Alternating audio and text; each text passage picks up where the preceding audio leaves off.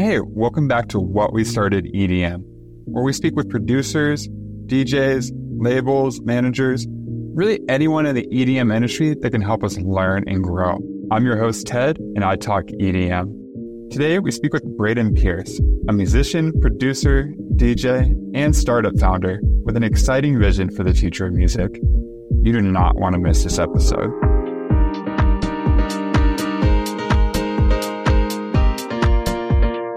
Enjoy Brayden Pierce, and I really just want an introduction to how you got into music. Okay. How you guys doing? I'm Brayden Pierce. I've been a music guy my whole life. Ever since I was a kid, just music spoke to me, and I really didn't start performing until the age of like 10, 11, 12. And it was like in, grade school, like the first theater classes where, you got up on stage and, sang a little bit or acted, and it just kind of felt right. It felt good on stage. I'm also a middle child, so having that extra attention was nice and willing. But I picked up the guitar at the age of 13, and just did the school musicals. I started playing, just learning all this sort of like rock gods that I appreciated, like Pearl Jam and Nirvana, Smashing Pumpkins, and I'd be like the after school special. My friends would stay after school, and I would just like rock out, and that set the foundation for a lot. My high school choir, actually, I fell into that. I was kind of like, I was trying to, in high school, you're trying to find out who you are a bit, right? You're trying to wear different, clothing. Like one time I was a skater with these really big, 30-inch barrel, legs. Mm-hmm. And then I was like wearing urban clothes like Tommy, Nautica, and stuff like that. And, sometimes you find yourself a bit rebellious with the rebellious crowd. And then I met this, like, my high school sweetheart, and she was in choir. And she's like, you should join. I'm like, okay. And I did. And it ended up being really fantastic for me because my choir, my whole music department in high school was really good. You won a Grammy. And my choir ended up touring Europe on a cathedral tour when I was 16. And so singing all the classic historical songs and hymns like Agnus Dei, Heilig, Handel, in these like monolithic cathedrals with like literally heavenly reverb. And we were really good. And, people were crying in the pews, and I was like 16. I'm like, this is crazy. And then also I joined the show choir, which was like a real life Glee. And like, we were also really good. And we toured the country for all the competitions, and we won first prize everywhere. Undefeated. Like Mike Tyson level shit. No ears were enough though, so but that I'll give it. Also, there was a lot of foundations that happened at that time period, because I just again found myself in music. I would write songs, and I ended up going to University of Missouri in Mizzou, still dating the same girl, but as sweetheart. But and then I played the local music cafe every week. It was a college town in Columbia, Missouri. And there was like one or two local like music spots. So every Monday night I would play open mic night, work on my songs and stuff like that. And really knew that I wanted to end up in New York or LA. But but that went on for about I think I finally gained enough courage to leave the Midwest. So my junior year, I was like, I've had enough. I can't take this lifestyle anymore, and I need to get out. And so I convinced my dad to transfer my marketing degree to Cal State LA, and made a whole campaign. I pitched him and everything, and it's like, all right, fine. And I did, and I made that move. And acting sort of took over for me. I moved here, and right away, like a lot of great opportunities started falling in my lap, like a great agent, commercial and theatrical. And, I joined this 2-year acting conservatory and mastered the Meister technique and did that for even longer, the more like master classes and stuff like that, and started booking as an actor. And that kind of just started taking over my life, and music kind of took a backseat a bit. Really just worked the acting thing for quite a bit. I ended up getting like Brad Pitt, Natalie Portman's manager, also discovered James Franco and stuff like that. And I was working my way up the ranks, but then I had some a series of unfortunate events coming that compelled me to sort of take an existential lens on my life choices. Both my parents passed away in 2010 and then 2013. And it forced me to really just take stock at what I'm really spending my time on. And acting, I just I got fed up with it. It's like a perpetual job interview. It's like at one moment, it's like, in LA, Hollywood is a small town. It's like 1 minute, everybody is interested in calling me in. I was going out for all the lead roles. I was on Twilight and stuff like that. It's a werewolf and all those things. So like, there's all these like close calls. It's just like, I love the charm of acting on stage, but I fell out of love with the process of getting a job. You really have to stay in love with that. And so at that point, when my mom passed away, I was like, I'm going to dedicate my all to music, because music is really, if I were to have to choose one, it's music. And so I was like, well, I'm going to dedicate all I can to being the best music artist I can be. And so I broke up with my girlfriend at the time. We were together for like 7 years. And I was like, bye. And I actually moved to Santa Monica in this artist commune for about 6 to 9 months and played Third Street Promenade every day. And guitar? Yeah, just bust out there and sing. And it's a lot different back then than it is now. It was like over 10 years ago. Mom, it was much, much safer. It was a safe haven of commerce, people, of tourism, artists, and because you didn't really have YouTube or social media then. And so I had several friends that had gotten major label record deals from just playing Promenade and getting and following. Yeah, $1 million record deals. One was Atlantic, one with Island Def Jam. And so it's like, when you hear that, you're like, well, it's like, yeah, I'm doing that. That sounds great. And, it's good. It's humbling too, because you got to, slip up there with your gear and you got to make it look cool. And then, sometimes you're playing for no one, and then maybe it's one person but maybe that one person turns into 10 or 20 or 30. And ultimately it was one of the most educating experiences for me as a performer, because it taught me to really have a thread with the audience, because nobody's really there to see you. They're just walking back and forth. So it's like, I've watched it. It's like, if you're a girl wearing a dress, or so to speak, odds are you're going to have men stop right away. And then all of a sudden more people are going to stop. There's a social psychology around that aspect, right? It's harder for sure as a guy with a guitar to go up there with no expectations and make it work. You know what I mean? And I learned it. I watched that. I studied that for months. I watched it happen time and time again. It was like clockwork. It was mathematical. And so that just, it kind of just raised my personal chops up as a singer, songwriter, performer, to be able to be interesting enough, able to be like, oh, I like this. This is cool. I'm going to stop for a minute.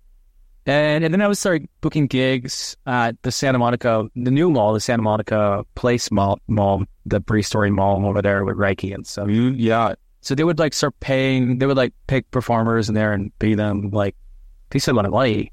And then, they would get projected throughout all the speakers and stuff, and they would build a stage.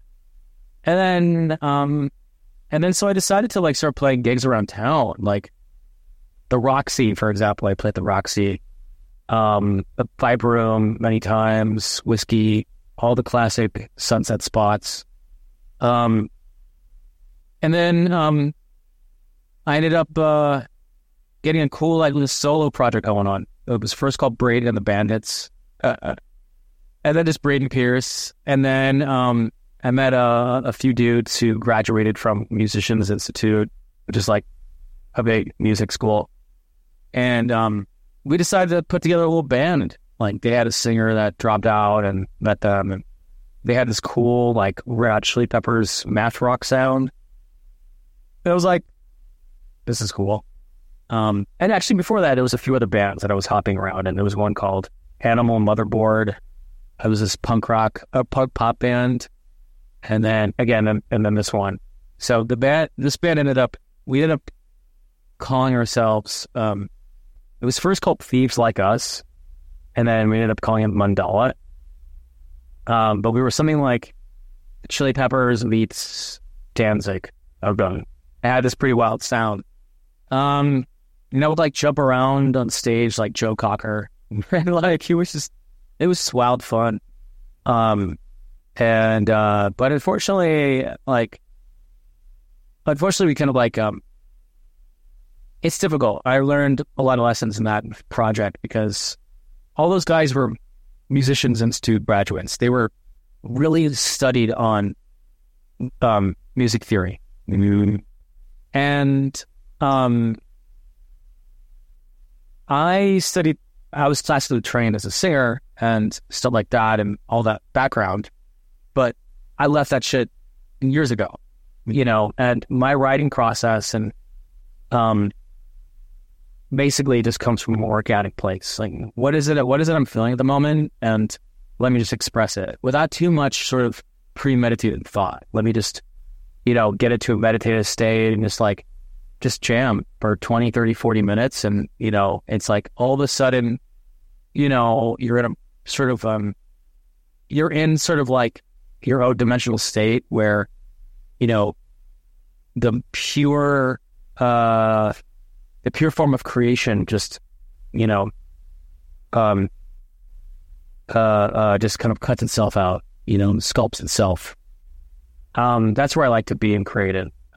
So anyway, so the Musicians Institute guys, they were so deeply educated and learned on music theory, and they were really focused on like, it can't be 4/4. It's got to be really, really crazy time signatures. It's got to be really complex intros and movements and stuff like that. I'm like, I guess, but I just want to make dope shit that people want to rock out to, like I would. And so we just got to butt heads on that, as well as on the business side. Nobody wanted to kind of like get to work and get it done. I ended up doing it all.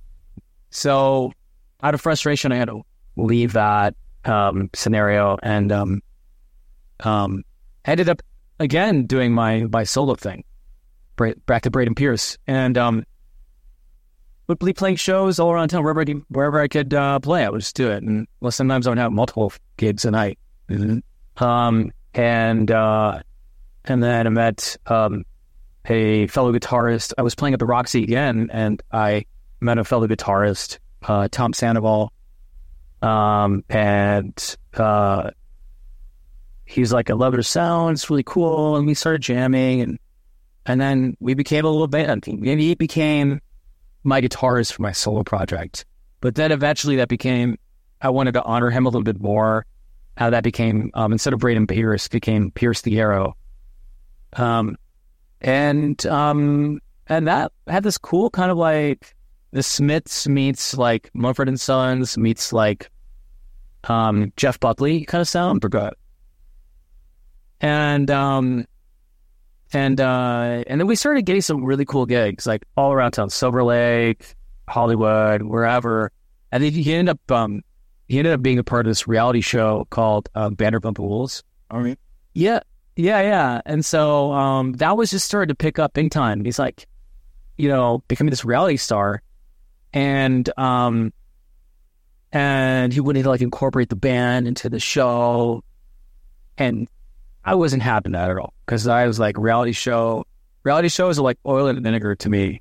Like, they don't mix with me, just because there's so many problems I see with reality shows in terms of the kind of behavior they sort of encourage with social dynamics and relationships, and also what, like what we've defined as like a valuable things in our lives. I feel like it's misappropriated. And I've watched that whole friend group, very wonderful friend group. They were my friend group as well. And I watched them sort of like eat each other alive for camera time. I mean, again, they're the ones last laughing because they're millionaires now. But at the same time, it's like you literally have to sell your soul to make that happen. And so I didn't want the band to be a reality show band. I wasn't about that. And so had to let Tom go at that time because it just was getting a little too much. And I rekindled with a long-term friend of mine, Matt Wallerstein, who was my longtime friend, but kind of fell out of touch a little bit. And then we needed a keyboardist, and he played piano and stuff. And so we had some jam sessions and really liked his vibe. And then so after, gave Tom the boot, it became mine and Matt's project. And then we decided to give it a new name called Kingdoms. Kingdoms. And that started back in 2013. And we released our first EP in 2014. And that had like this Empire of the Sun beats Foster the People sound, Killers-ish as well. And yeah, man. And again, like we started playing shows, and in a year's time, we were selling out like the House of Blues on Sunset when it was still open. We played the main stage of LA Pride, which is huge. It was like their friend who was working with the department, and like, you want to play? I'm like, yeah, fuck yeah. I'm like, why the fuck not? Support everyone and support love, and it's a whole other conversation. But it was all for a good cause. And then and we ended up playing Made in America Festival, which was Jay-Z's Rock Nation Festival downtown. Opened up for Imagine Dragons, more or less. And, all these things were just really, really good. But then we hit some walls, because it's like, you're working so much, making all this happen, but then you have to survive in LA. Yes. And, making your way as an artist makes it very, very challenging to also survive in LA, because you're after all these projects I'm talking about are like guerrilla-based startups. You got to find your core team. They all have to be aligned. You got to figure out who roles does what, and then you got to basically, with a shoestring budget, you got to make it happen. Yes. And the reality of the business model is ever so challenging with music, because where does the money actually come in? They're constantly just like, it's red. You're not making any fucking money. So, constantly find myself just like, getting in, rent like due and all these kind of things, pay your bills. And so it was this constant battle between all that. And so, we ended up having some friction with growing as an entity. We had a couple guys enter the band, and some friction about where we're going to take our sound. And so, at that point, I didn't know how to produce or DJ. But yeah, it was like 2015. And then my new roommate at the time was James Kennedy, who's also on Band of Pop Rules. Yeah. He's like killing it right now. He's like literally killing it, like playing major clubs and selling them out, like packing them. Yeah. Like girls screaming for him. It's like he's like the Beatles. It's insane. So we lived together for about a year and a little over a year, and it became this like cool like workshop. And I was getting frustrated with working with all these music producers, like sharing my vision. And then I'm like, this is what I want. And then I'm getting like this, And so out of frustration, I decided to learn how to produce. Yep. And of course, like also coincidentally with technology at that point made it easier, right? It was the first time really that you could really do it well enough.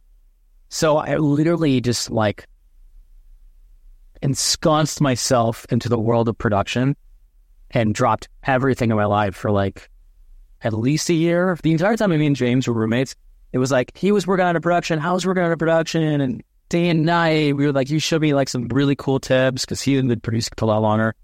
And as well as DJing, like showed me a little bit how to DJ, and I would like play gigs with him and stuff like that. New Year's Eve, we did one, and some other gigs as well. Had played,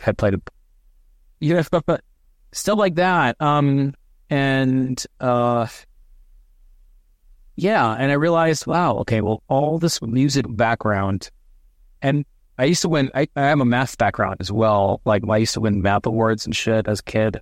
Like I was like rated 99th percentile in math, and used to win like these medals and shit and like that. But I never applied that. But music producing allowed me. It's kind of applied for the math, because a lot of ways music is math. I mean, not from a creative standpoint. I'm really modeling. You ask me one question and go. That's perfect. And that's how I'm going. So it's like I don't create from a place of math when it comes to music, but when you look at music on any production tool, it's all it is math. You're dialing EQ at frequencies, and you're figuring out timing, and you're just it's all good math also, and that's how I see it. So for me, it was like this wonderful like fodder from that side of my brain, and everything just really clicked. It made me a better musician all around because we see things realistically. It's a bit like being a director. If you're an actor, it's like directing or producing a movie or TV show. That's going to make you a better actor because or working at casting, and it's going to make you be a better actor. So you know where you sit in the whole grand scheme of things. Maybe a little bit holistically what needs to happen. And so a lot of things clicked there. And but then, then me and my core bandmate and long-term friend, Matt, we had a little bit of like adversity, and it's unfortunate because we had a lot of momentum going on, but he wanted to sort of like just take a back, just kind of like peace out of the project, and I was like, wow, like but everything in the kingdoms, and it's like, why would you want to stop now? But I respected his wishes. But it did actually put me in a tailspin, mental health wise, and like just like directional loss. Yeah, because it's like I've lost my parents. Get rid of my long-term girlfriend.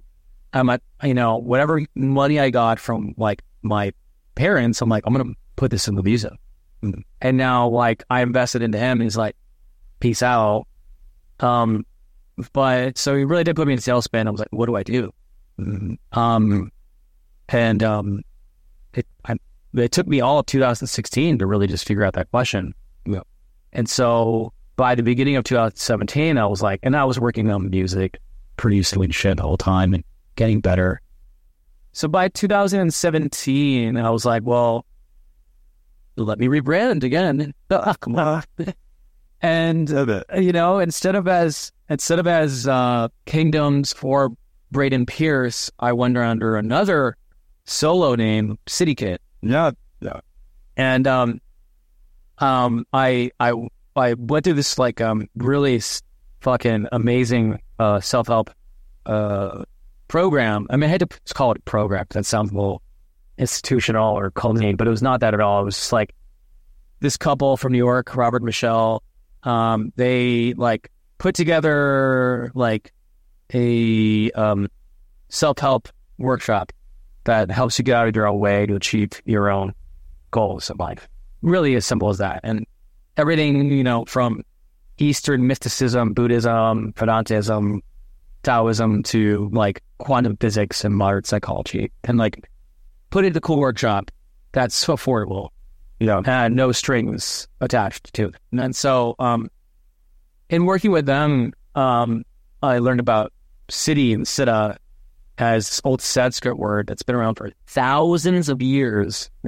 And so Siddhi means, or a Siddha is someone who's achieved paranormal and magical powers to meditation and yoga.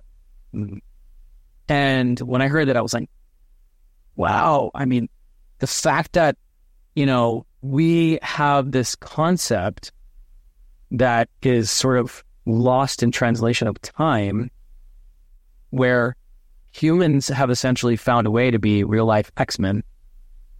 And I was like, I need to find a way to sort of like lift that up or just like showcase that. And I was like, so the city kid is a bit of a triple entendre, where, you're a city kid in the urban jungle. It's more like a quadruple entendre. But, so city kid is yours, we're in the urban jungle, LA. City being that, this old Sanskrit word, and the meaning behind it. And one of my favorite quotes is "Never lose your childish enthusiasm," which is from Federico Fellini, a famous director. And that to me is such an important quote because it literally, to me,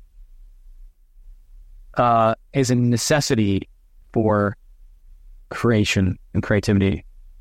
Because at its purest form, because if you are truly in touch with who if you're in touch with your child self, remember what that was like.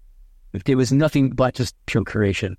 You would just sit here and just imagine things and ideas and be a character and have fun and draw, and there was no judgment or concern. We'd just do it for hours.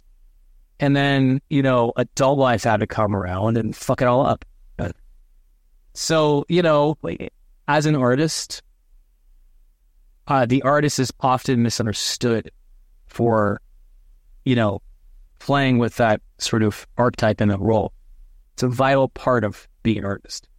And that's why I kind of have a compassion and offer Michael Jackson, for example, because I feel like there might have been Arrested Development there, but he understood that value of being a child, and the magic and the wonder around that. And he knew that's where his magic and spark, it'll always be there. And so that being said, so that's City Kid right there. And then also it's like, it's like the festival culture. It's like, what is a festival? A festival is essentially pop-up city for a day or two. You get a couple 100,000 people, you decide an economy, you work together, make shit happen.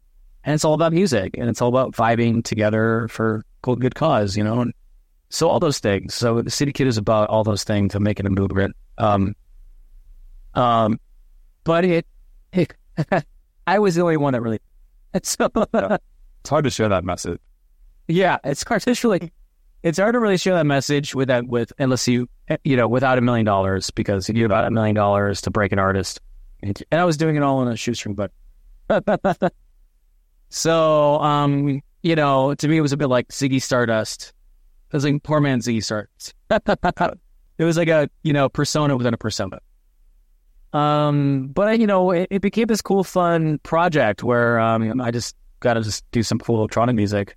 But then I rekindled with my bandmate, old best friend, Matt, from Kingdoms, and he just started having some of the most amazing writing sessions where it was just like our evolved selves just like coming together and making some great songs. Yeah. And that's what it's all about, right? Just making great music. And that's what we would do best. I've never met a better writing partner than him, because we had this sort of like unspoken link. And so we were like, fuck it. Kingdoms is back on. Game on. Yeah, man. And then, so, we do it all over again. We started like house parties. We played big shows, all the venues in Echo Park at Silver Lake. And then we had this really great plan and rollout. We shot this awesome music video. It was at the end of 2019, right before New Year's Eve and Christmas. I think it was right after Christmas. Anyway, it was this nice little pocket, and we shot 3 back-to-back music videos. And you can just tell, like, this whole music video shoot The director of it was one of my close friends. He's Thomas Trail. Big shout out, Traily. He's just a really talented director that, is a good friend, and he's done over 100 music videos. He's had a film at Sundance years ago, and he's just a really underrated director. And thankfully, he's a good friend, so we were able to get a really amazing shoot done for the song. And you just tell like that on shoot date, everything was just kind of magical and fun. We shot this party scene with all these great colors and everybody's wearing cool costumes. And that was the song Senses, Kingdoms. Yeah. And so we had this big launch for it, January 2020. Cut a lot of marketing dollars around it. We put like 20 to 40K in marketing around it. Song ended up getting 2 million, almost 2 point something million views. We had 1 million views in the first couple of weeks. That's crazy. We were like, shit, this is like pretty much viral. And then shortly after, fucking pandemic happens. What is going on? And of course, worldwide, it knocked the wind out of all of our sails. But I will say, as an artist and as, you feel a lot more. It's our jobs to feel more than the average person, because you need that input and that data to make the art. Yes. You have to be an open vessel for, just vibrations.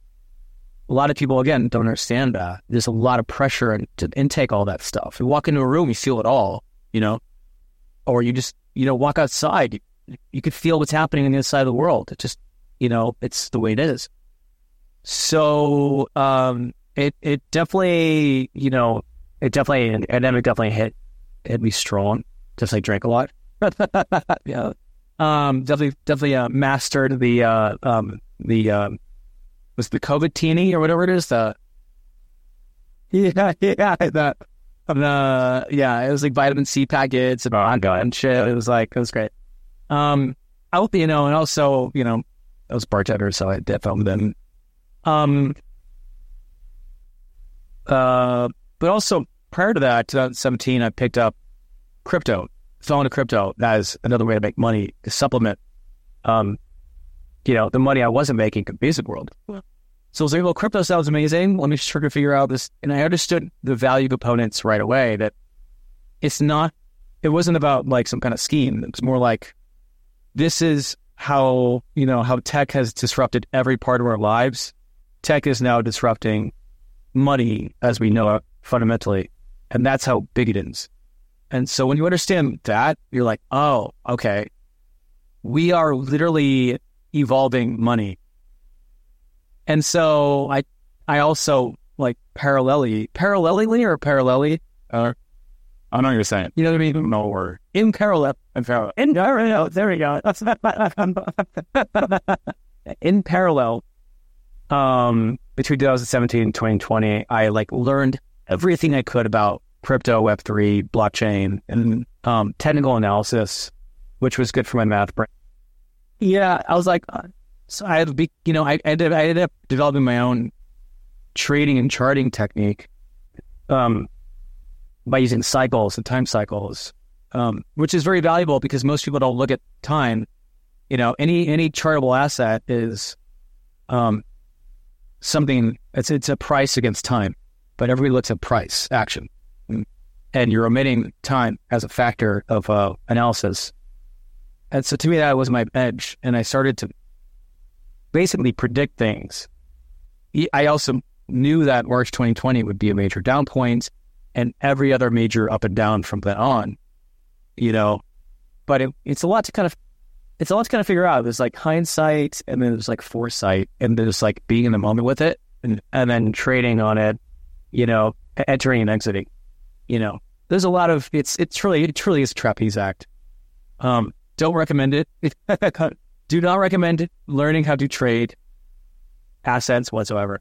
And that's what happened in 2021. That coming out of the pandemic, I actually started making quite a bit of money, trading. It would turn like $2,000 into $100,000 in a matter of days. Or maybe days. It's like, it was so, it started to kind of, because what I was working on like grander time cycles, but then we would also work on a granular level on like the 5-minute chart, 10-minute chart. So we do these volatile, high leverage trades. Don't recommend it. Yeah. Because it's volatile, swings both ways. Yeah. And ultimately, it just was a time period of exponential lessons, which ultimately led me to put that aside and the music aside for a minute and say, hey, well, what if there's a better way to go about this? You know, music has intrinsic value to us all. You know, like, what does music mean to you? What does music mean to all of us? You know, it's around everywhere. You work 9 to 5, and then you go to a bar, music's playing. You go to a club, music's playing. You go listen to karaoke, you got to listen to music to make that happen. Yeah. It's literally the soundtrack to our lives. Life would be lifeless without music. And it's always been that way. It's just that we're in this weird little blip in the course of time where tech, again, revolutionized music, as not that value component out of whack. It's never happened before. What do you mean? Well, I mean, because songs are now worth nothing, you know, since Napster and since we download songs for free. Yeah. You don't pay for songs on Spotify. Music's free. You pay for Spotify's service convenience. And that service convenience is $10 a month. So literally music in the course of 20-something years has become valueless. But throughout the course of human civilization, music has had a noble and front seat place amongst kings and queens. You know, you were a nobleman if you played music, you know. But again, that changed since recorded music happened in the 20th century, the rise of industrial revolution. You started to, you know, have these really interesting devices that would play the violin automatically. You know, you play music automatically, and that changed that level as well. Again, cut to now, music is valueless. But I saw the value component to crypto, Web3, and the tokenization of everything. And I know that music has intrinsic value. So how do you put that together? And I was like, well, we can create a, you know, whole new music experience. Yeah. You know what I mean? Yeah. And it started off as a comic book. I wanted to create like a comic book for every new single of mine. And that would be like the thematic, almost like a Marvel universe. Kingdom's Universe was going to be, what was that? Kingdom's Universe was the original name for Soundromeda. Yeah. Oh no. Really? Yeah, it was. Yeah. And then in August 2021, I came up with Soundromeda. Because Andromeda is the nearest, a lot of people don't know this, but Andromeda is the nearest galaxy to the Milky Way. And a lot of people don't know that, but they should, because that's like common knowledge. It's like knowing the planets it's like knowing the planets in our solar system. But as a long-term astronomy geek, I've known that since I was like 5. Yeah. So, like, I was like, Soundromeda, boom.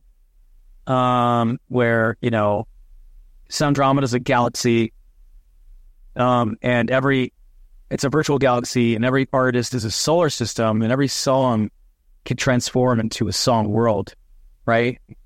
And you could have this infinite sort of galaxy that just expands along with all the new songs that are released every single day as an opportunity to be a song world if the artist wants it. So it's like creating a platform where the artist owns their IP, fully autonomous in that way, new forms of revenue. I was like, and it's like, it's coming from the heart of me, which is the artist, and understanding holistically where this needs to sort of like, how this needs to happen. Yeah.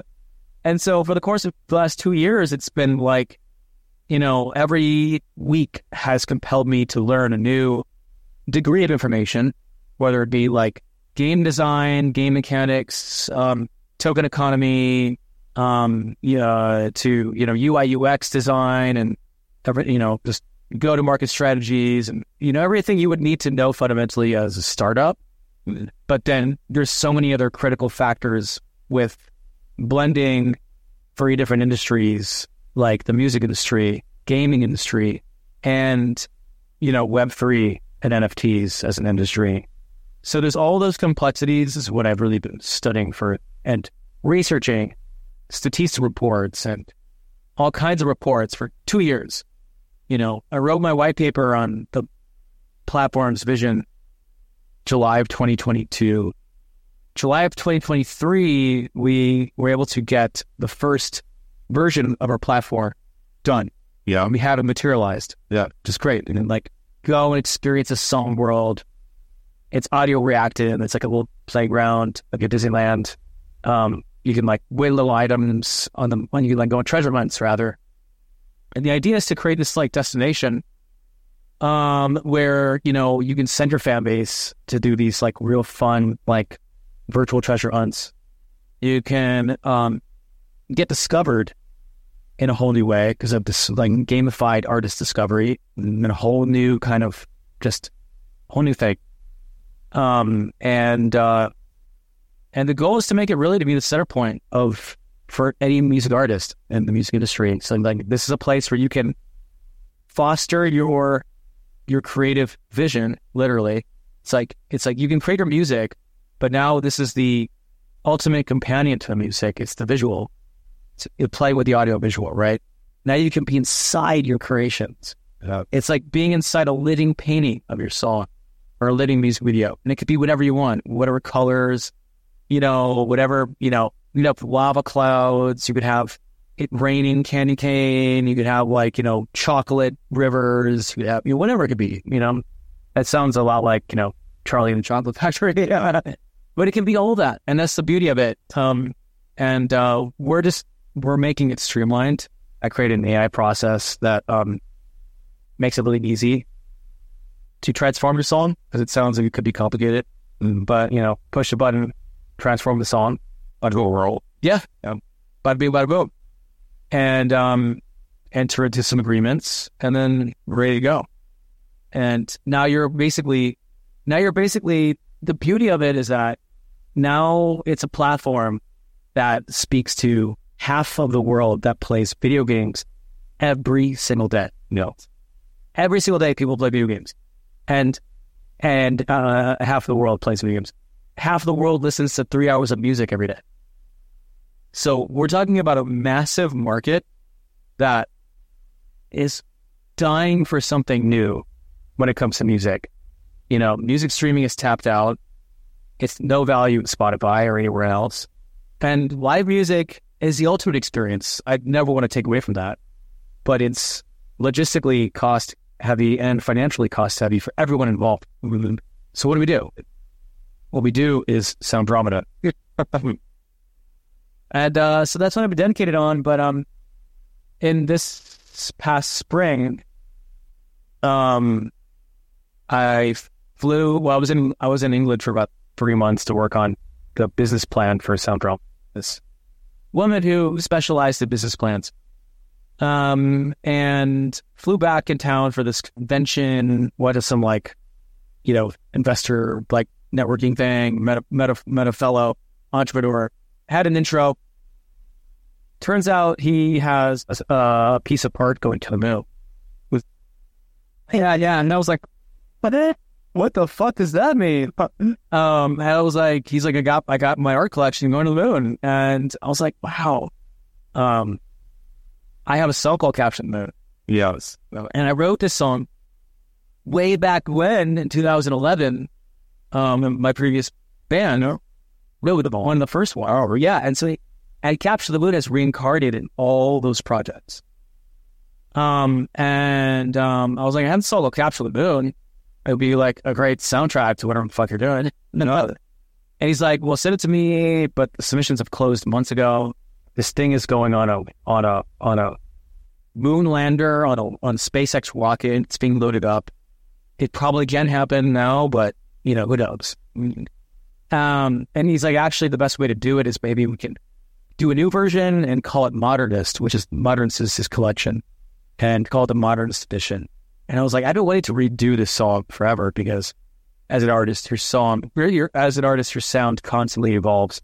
So, in literally 24 hours, had a new version of the song, sent it to them and the mission curators for the art curators. And he's like, this is a 1 in a million chance, but this song is so good, it brought me to tears. And that's what he said. Yeah. And so he's like, it's going on the mission. It's going on the fucking moon.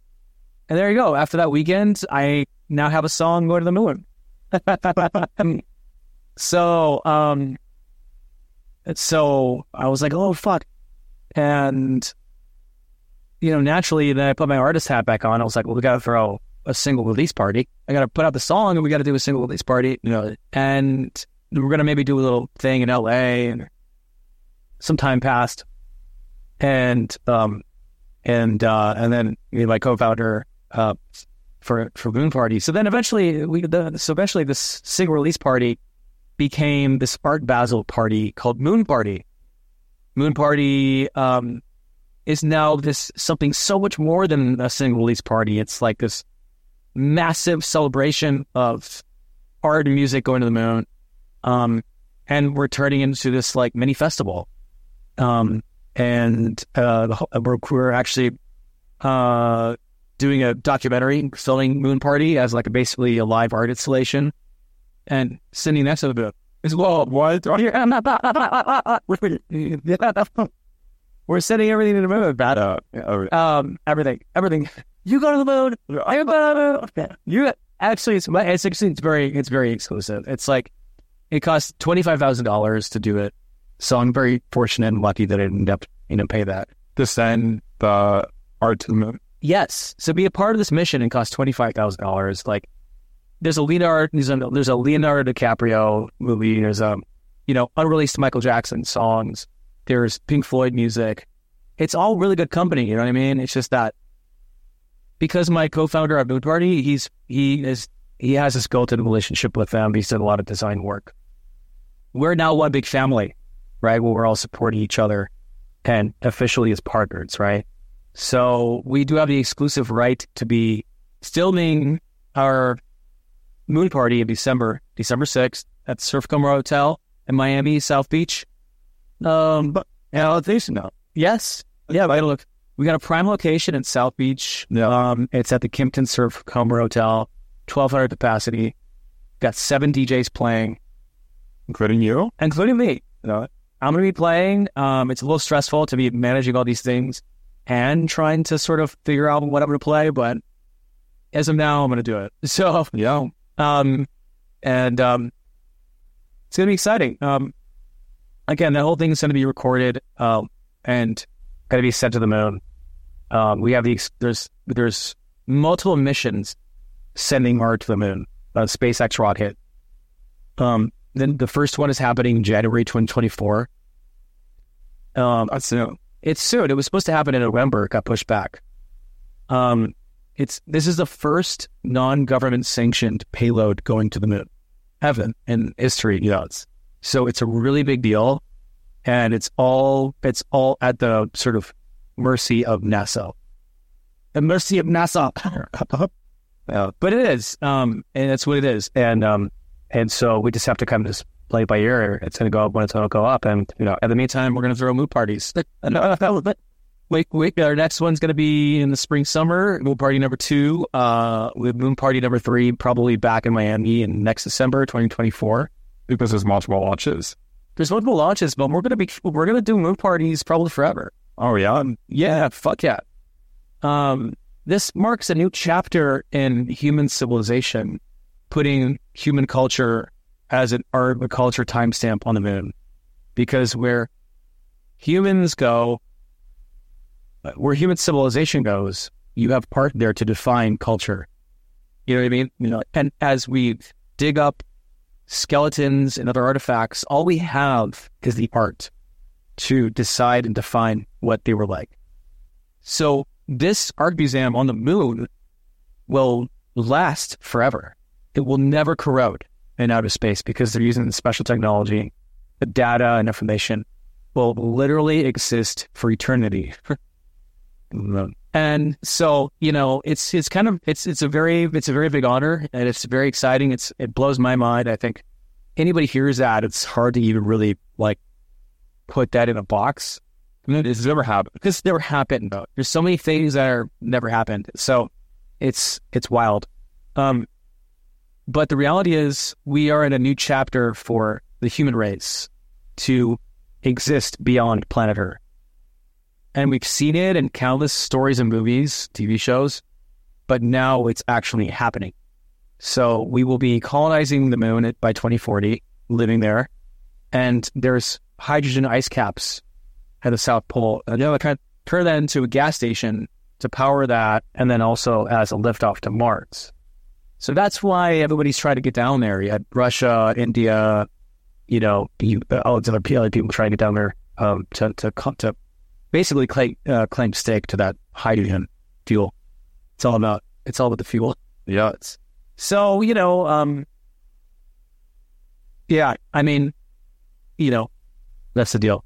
But yeah, that's where we are. We're right here today, right now. I'm trying to make it all happen. And we will not stop until it does. Oh, you really are committed, because I see you here every day just grinding. I mean, there's no other way. I mean, I feel like for the first time in my life, I wake up and I'm like, it's like not, oh, fuck. I mean, of course I'm tired, but it's like we have a lot of cool shit to do. So let's fucking do it. And, I'm not grinding for myself as an artist anymore. I'm grinding for every music artist. So it's something that's much bigger than me. And I just won't stop until I see change. And I think that Soundromeda, what we're building, is the future of that. So, And the website for that is soundromeda.io? Yeah, soundromeda.com or .io. Yeah, both. Yeah, so Soundromeda. And then where can people find the Moon Party? Yeah, that's moon.party, moon with 3 O's. Moon.party, yeah. Yeah, perfect. And is there anything else that you want to share or promote? I listen to me things. I would say that, and look out for Capture the Moon. Moon. So I created another version called Moon Party Mix, and the Modernist Edition. That's all going to be dropping between December of 2023 and January 2024. So listen and share that, and go into Soundromeda and add yourself to our newsletter. And if you're an artist, add yourself there, because we're going to be handpicking artists to create our first song worlds to showcase to the rest of the world what we can do with music. Yeah, so the site is helping that. And thanks. Well, thanks for being on here, Brayden. I really think this has been one question. And go. I planned all these questions and you answered everything without me doing anything. Right, no. Yeah, love it. First, thank you for that. And thanks again. Hey, thanks for listening to the podcast. You can find us on Spotify, Apple, and YouTube. Just search What We Started EDM. If you would like to reach out to us, shoot us a DM on Instagram. It's at whatwestarted.edm. Thanks again. Catch you next time.